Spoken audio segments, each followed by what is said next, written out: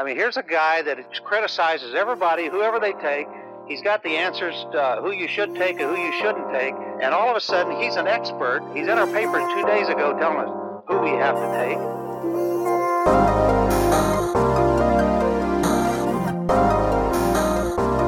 Welcome for another episode of the Bleav in NFL Draft Prospects podcast. I'm Joe DeLeon, joined by Ryan Roberts and Alex Gilstrap. We're getting really close to finishing up these positional previews, and we actually have some college football coming up this weekend with Central Arkansas and Austin Peay at the FCS level playing.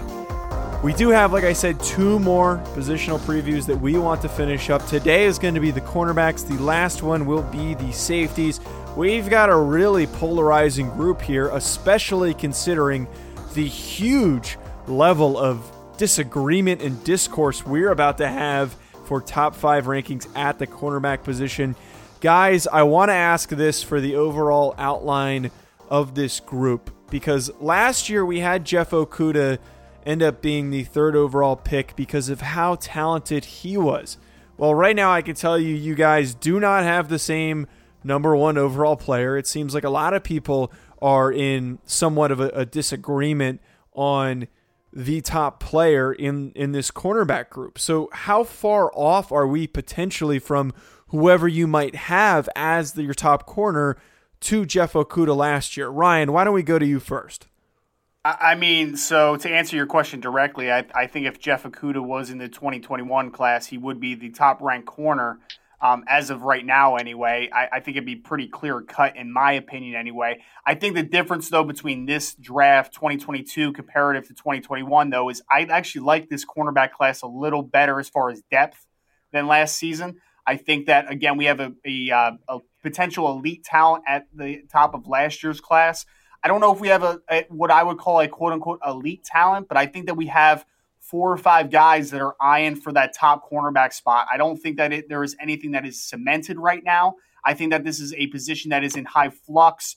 We could see a ton of potential finishes when all is said and done. So not quite to the talent level of Jeff Okudah up top, but I really like the depth of this class, and I think that there's a ton of guys that I'd be comfortable with in that first round conversation, and definitely somewhere on day 2 as well. Well, you got to remember with Jeff Okudah, we weren't talking about him as this undoubtedly top 5 guy, this number 1 corner, true, through and through.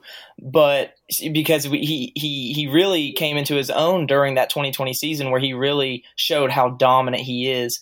So do I expect someone to make that kind of a leap in 2020? It's hard to say, but just like Ryan said, there's so many guys that could take that top spot right here, and it really just comes down to production and play in 2020. But as it stands right now, what we know of Jeff Okudah at this point, what we know of these 2021 draft prospects at the cornerback position so far, I don't think there's anyone that's sniffing what Okudah was by the end of the 2020 season. I do like a lot of the potential in a lot of these guys, though, like Ryan said as well. So before we get to these top 5 rankings, I've already teased it a little bit how much of a difference there is between both of your lists. You'll hear very quickly just how off the 4 and 5 spots on your respective lists are going to be. Before we get to that, though, I would like to hear your sleepers for this cornerback group. Ryan, who's a guy that you're keeping an eye on that could turn out to be a really good prospect? Well, one subcategory that I really like in the 2021 class specifically is I think there's a lot of really good nickel options moving to the next level. Talk about guys like Elijah Molden from Washington and Kerry Vincent Jr. from LSU. And there's a few other guys that I really like slotting inside and playing that nickel role at the next level. But a guy that I think is getting slept on to a degree is TJ Carter, he plays outside corner mostly for the University of Memphis. He's that mold. He's about 5'10", 185 pounds. So he's not a huge corner, but what he does on the outside is very admirable in Memphis. And I mean that in the most positive way that I possibly can phrase that, because he is matching up against larger wide receivers, and he's doing an excellent job. He's incredibly physical for a player his size. He's scrappy. He understands leverage. He understands how to get his head around, to get inside positioning. there's a lot to like about TJ Carter. I think that he's going to be a guy that ultimately is going to be pigeonholed because he's not incredibly lengthy. So he's going to be a guy that needs to play inside, but his style really fits that mold. We talk about a guy that can be that force player. He can be heavily involved in the run game. He can match up against different body types and different play styles. I think that he does an incredible job. Haven't heard much about him this draft cycle so far, but I really like TJ Carter. I think that he's a day one starting nickel at the next level, and then we'll see how he develops, right? Because obviously he's not going to get bigger, he's not going to get lengthier. But a guy like Brent Grimes, right, who was right around 5'9", 5'10", he started a lot inside, and then eventually, for the Falcons and then later with the Dolphins, like he kind of figured out this is how I need to stylistically play on the outside, and then he did it for a long time. So can TJ Carter do that? That remains to be seen, but I think there's a very easy projection to him in the nickel, and I think that he can potentially play that nickel spot at a high level moving forward. You mentioned what I have. Joe alluded earlier in the show how we're about to hit a lot of disagreements here, but I'm right on par. I'm really impressed by what this nickel class can be, and you actually mentioned who I want to talk about. Buzz is starting to come around on him, being an SEC guy, being an LSU guy. Kerry Vincent Jr. is a phenomenal prospect to me. I mean, this guy might be one of the most athletic corners. He's going to test great. I don't think there's a wide receiver in the NFL that can outpace him on a 9 route. The only concern I have with him is it looks like it's hard to tell with him.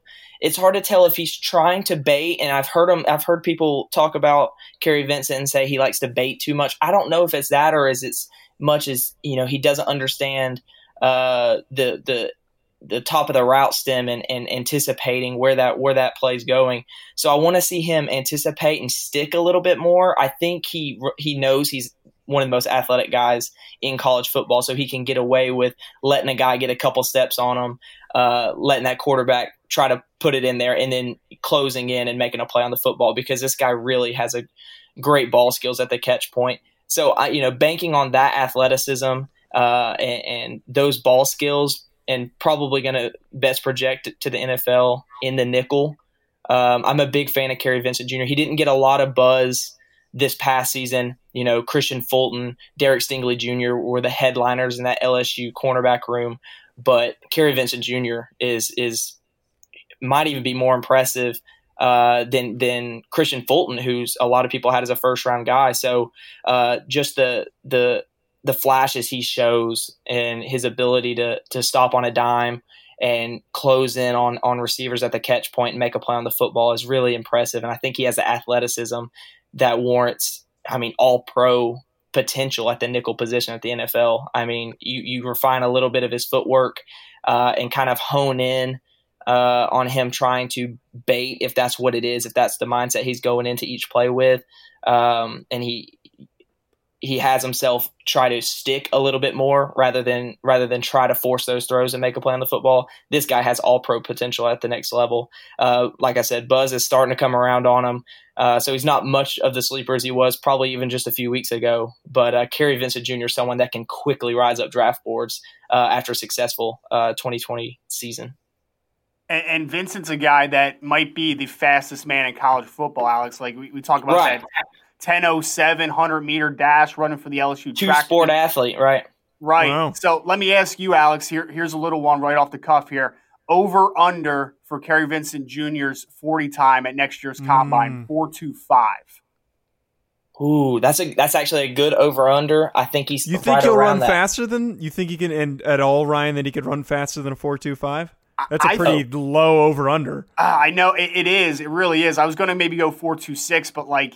He, along with Anthony Schwartz, who we talked about a little bit in the wide receiver preview for Auburn, like those guys are hot, low 10, almost sub 10, 100-meter guys. So I think that if there's anybody that threatens that daunted, 4.21, that Kerry Vincent is very well on the short list of that conversation. So, like, do I think that he gets to like a 4.21? No, but like I think that he's a guy that could easily run 4.23, 4.24 with a good start. Wow. He's a track guy too. So like, I was about to say that. Blood, Yeah, I was about to say this guy's a track star. He knows the technique at the start, and that's where a lot of guys, though plays game speed so fast, can be kind of disappointing when it comes to the 40. We saw that in Jalen Reagor. Yeah, he put on weight, but we were also still kind of disappointed in his 40 time. But this guy's got that track background at the collegiate level, and he's one of the best in the nation at it. So I think technique-wise, this guy's going to be ready, and I do think he can push for a low 4.2s, under 4.25 for sure. This guy definitely has that kind of potential. And sometimes there's a huge difference, like you said, Alex, in that game speed and being able to correlate that to running in a straight line. These track guys are always going to have a huge advantage during these combine drills and pro day drills in being able to run a faster time because they have that experience running in a straight line. So guys, let's get to the main course here, the thing that everybody wants to tune in and hear, some arguing over corners and location. I just want to set the table here for how off your guys' top fives are for corners. So Alex has Patrick Surtain from Alabama at 4, and at 5 he has Paulson Adebo from Stanford. Now we usually have a similar guy in here for Ryan, and usually someone different, just a little bit sliding up and down here. We don't have that this week. We have Eric Stokes from Georgia at 4, and then Caleb Farley, of all guys, at 5. The one thing I'm really interested in talking about is Caleb Farley, because I don't mean to spoil anything, but Alex is higher on Farley than you are, Ryan, as you probably could guess. Why are you so low on Farley compared to, I think, a lot of people in NFL draft circles? Why do you have him at 5? So Caleb Farley was the first guy to opt out of the college football season, declare early for the 2021 NFL draft. And I actually put it on Twitter, my official final breakdown of his film, right? Like I gave him a high second round grade. I think that I am a fan of Caleb Farley. I think that there are some inconsistencies that worry me about not getting that extra year of production and of game time film, right? Like he is 6'2", 207. He's a good athlete. I think he's going to run somewhere in the 4.4s. Like I think he checks all those boxes athletically. I think that he plays really well from off-man coverage. He has incredible transitions. He moves incredibly fluid for a man his size. His transitions are smooth as anything. I don't love him near the line of scrimmage. Every rep I saw him. I think that he doesn't have the best eyes when working in zone coverage. I saw some busts of him in zone coverage. I don't think that he has a good feel for that at all. I don't love him in press man. So I'm sticking with a guy at 6'2", 207 pounds that is going to be in off-man coverage more often than not. And while that is like a show-off thing, right? Like, wow, you're flexing big time if you're that big and you're that good in off-man coverage. But like how the NFL is going today, like I need to see this guy near the line of scrimmage because although he's playing some good, talent, obviously in the ACC against the Clemsons of the world and the North Carolina duo at wide receiver, at the next level, if you're not able to slow down a player like, let's say, a Julio Jones near the line of scrimmage, then off-man coverage probably isn't going to be the best idea, right? Like it's going to be a very difficult thing to not stall momentum on some of these incredible athletes early on in reps. So like I need to see him more towards the line of scrimmage, make some plays near the line of scrimmage. I need to see him be physical there. And again, if the off man is the crowning jewel of him, like I can get with it, but I need to see a guy that is able to match up against a bunch of different body types than just a specific type. So right now, I think that he's a high second round caliber player that I know is going to go in the first round. So like, let's get that on the table. This guy is going to go in the first round because again, 6'2", 207, running 4.4 with ball production. He has great ball. He has great ball skills with playing the ball in the air. So I know he's going to go higher than where I slot him. I just have some concerns with him, and I don't think that what he does well necessarily really translates to the NFL as easy as what people are acting like it does. Well, I understand our disparity ranking Farley based on what you said about him. So what we agree on, pros, size, athleticism, speed, click and close ability, fluidity, ball skills. And you alluded to it. You said that. You know that's a plus part of his game, and that's what makes him so intriguing as a prospect. I definitely agree with you as far as the zone coverage thing. I don't think he's comfortable in zone coverage. However, I don't value zone coverage very much. There's very few teams in the NFL that runs predominantly zone coverage. And for me personally, if I'm banking on a guy, I'm banking on a guy that you could put on an island. And that's where we disagree the most. I actually like him in press man coverage really well at the line of scrimmage. I know you're not a fan of it at all, but I think he's a really balanced. I think he has great hands, and he can really redirect the beginning of the route stem of wide receivers, both the big physical receivers like you alluded to, and Julio Jones, as well as the smaller guys that he can really take advantage of with that length and physicality. I don't see the same things you see as far as his lack of press man ability at the next level. I think he stays square. Like I said, I love his balance. His ability to let it come to him, let the contact come to him, and utilize that length very well and redirect wide receivers. So that's just somewhere where we just saw things differently, and I think that's what's the biggest difference in us, and it kind of shows, it reflects in our rankings for sure. My biggest concern with him, like I said, I'm not really worried about the lack of zone awareness, where, and I saw those same plays that you did, just because, zone coverage is just not that value to me. Yes, do you need to be able to run zone concepts and be able to hold your own in that department? Yes, but as a prospect, I'm really going to prioritize, and it's going to be weighted a lot more heavily, his ability to play in man coverage.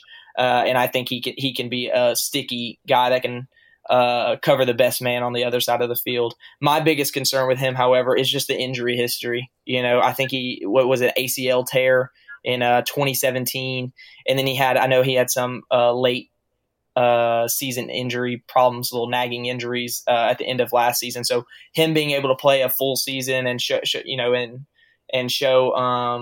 that he can stay healthy is going to be the biggest concern, and not having him in 2020 is, kind of problematic in that regard. However, he can take this year off to get his body right, work on the things he needs to work on as far as understanding concepts in front of him. That's where you see those big misplays in zone coverage. So I'm actually a lot bigger fan. Like I said, I think the biggest disparity between the two of us is we see his press man ability very, very differently.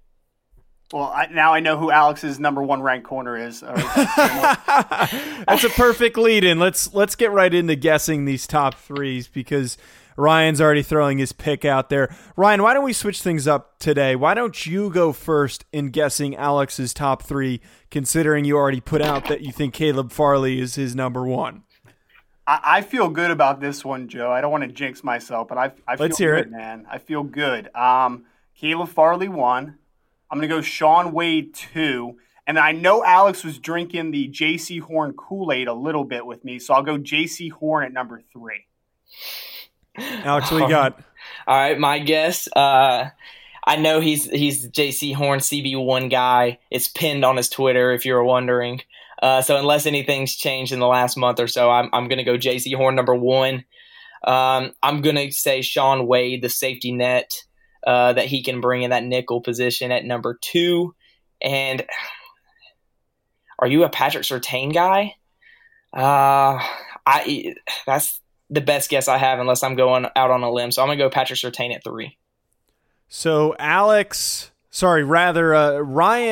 was 100%. He got Alex's top 3 completely correct. And Alex, you were so close. You were so close to getting Ryan's. You had Horn, but it was then Surtain and then Wade. So you flipped those two guys. Look, there is a lot to unpack here with the varying arrangements in this ordering, and just for time's sake, so we're not talking for the next 2.5 hours, because we know that anyone who's listened to the previous show that we did and now this current show, you guys disagree tremendously just when it comes to corners for some reason. You agree on everything else. Look, but when the corners come out, I trust my eyes in this cornerback. This is if you didn't know, and I know Ryan knows, cornerback is my favorite position to evaluate. This is where I'm going to bang the table the most. So I know we're going to get a lot of differences each draft season from here on out, because this is one that when I see it, I'm sticking to it. So I just love cornerback watching. Ryan, I want you to bang the table for your guy here to essentially close this out. I want this to be the final discussion. J.C. Horn, why is he your number one? Why is he too higher on your list than Alex's? And why do you think he is ahead above the other guys for you? Well, I mean, I would start out by saying I appreciate Alex having him at the third spot. I feel like that is even higher than most people are on J.C. Horn. So, I mean, some people think the McQuamu kid, the other corner from South Carolina, is better than J.C. Horn. Hell no. Don't ever say that again. I didn't say that. So. No, but I know you're not saying it, but I don't want that to even be in this university. They're going to timestamp this, and I do not want that because that's not even close. J.C. Horn is 10 times the corner McQuamu is, to me, personally. And we could talk about McQuamu on next week's show, I think, in the future. But that's a great point. I'll let you talk, but that was perfect. I love that. Yeah. So maybe we'll talk about Mr. Israel next week. I don't hate, it's just, 6'4", and he's got clunky change of direction. Like, I don't see a cornerback there. But J.C. Horn for me, and I've talked about this so much at this point. So, I'm just going to keep kind of regurgitating the same concepts a little bit. So, whether we want to talk about it or not, and I don't not even talk about it, whether we want to admit it to ourselves, the pedigree part of the conversation is a thing, right? Like NFL pedigree. This kid, obviously his father was Joe Horn, who was an all-pro wide receiver from the New Orleans Saints, great football player. JC has clearly been around the game for a very long time. He has instincts to him. He has an understanding of leverage. He has an understanding just to how things are developing in front of him. So that being said, he's a kid that I think sees the game very well. Now, when you look at a physical perspective, right, like obviously he has to back that up. He's 6'1", he's 205 pounds, so he has an incredible frame. He has played nickel as a freshman. He has played outside corner this past year. And if you watch his game this past year, it's going to put you to sleep a little bit in the best possible way because people do not test him. They want to, crown McQuamu as the best corner, right? Because he had 4 interceptions and like 12 pass breakups or something like that. It's because people are throwing at that kid.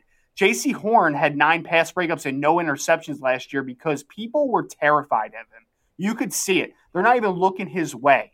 So I have a kid that checks all the boxes. People are already afraid to throw at him. And I talk about how the NFL is going all the time. It's a matchup-dictated league. We're looking at wide receivers now that can line up outside, inside. They can move all over the formation.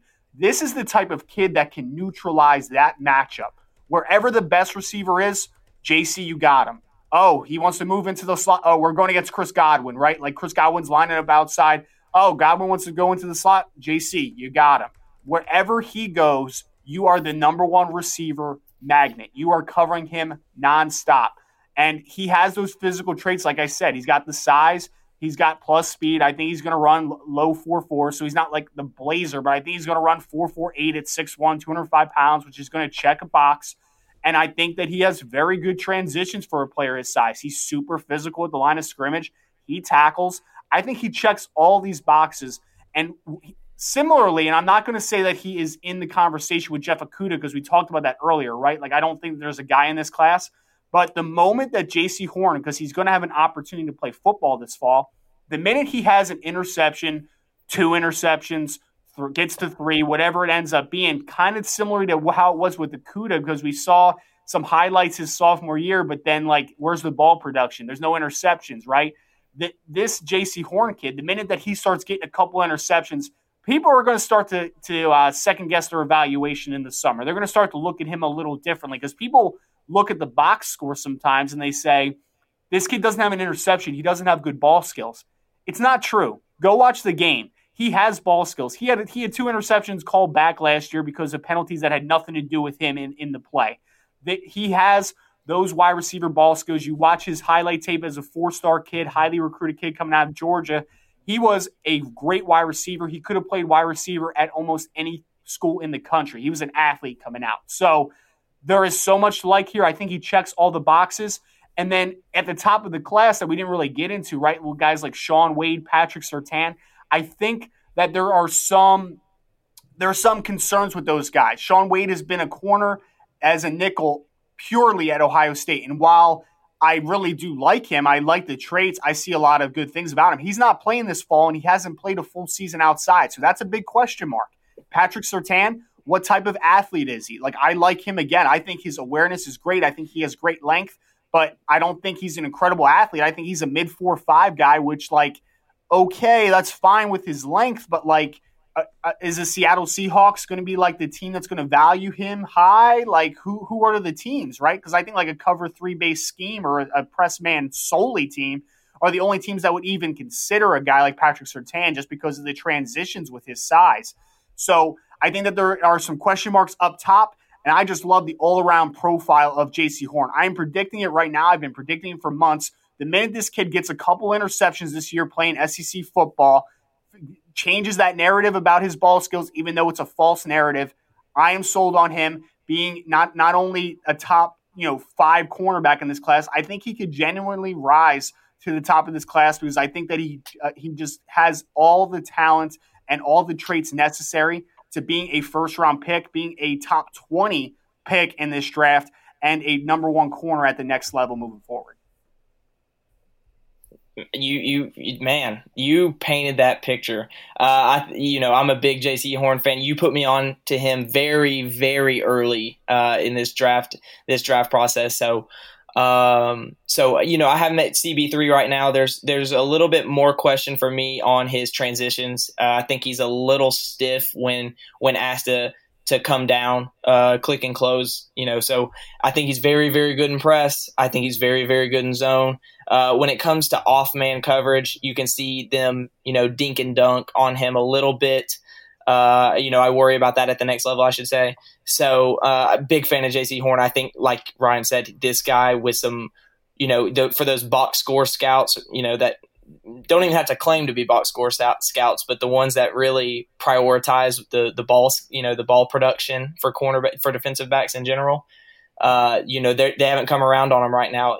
Many sites have him outside of the top 100, and I think that is crazy because this guy is talented.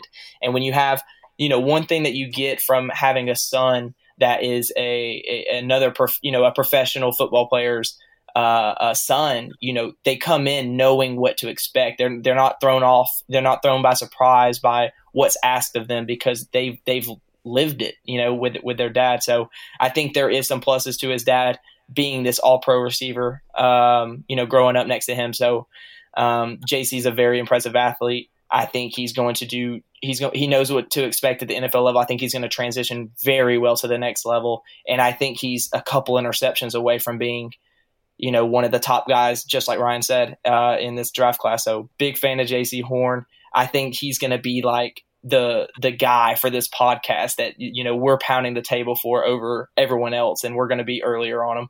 I got to thank Ryan for that one, but yeah, so we're as a podcast, we're high on J.C. Horn. We're excited to see what he does in this 10-game SEC schedule. I think you're going to see more ball production if they even decide to test him.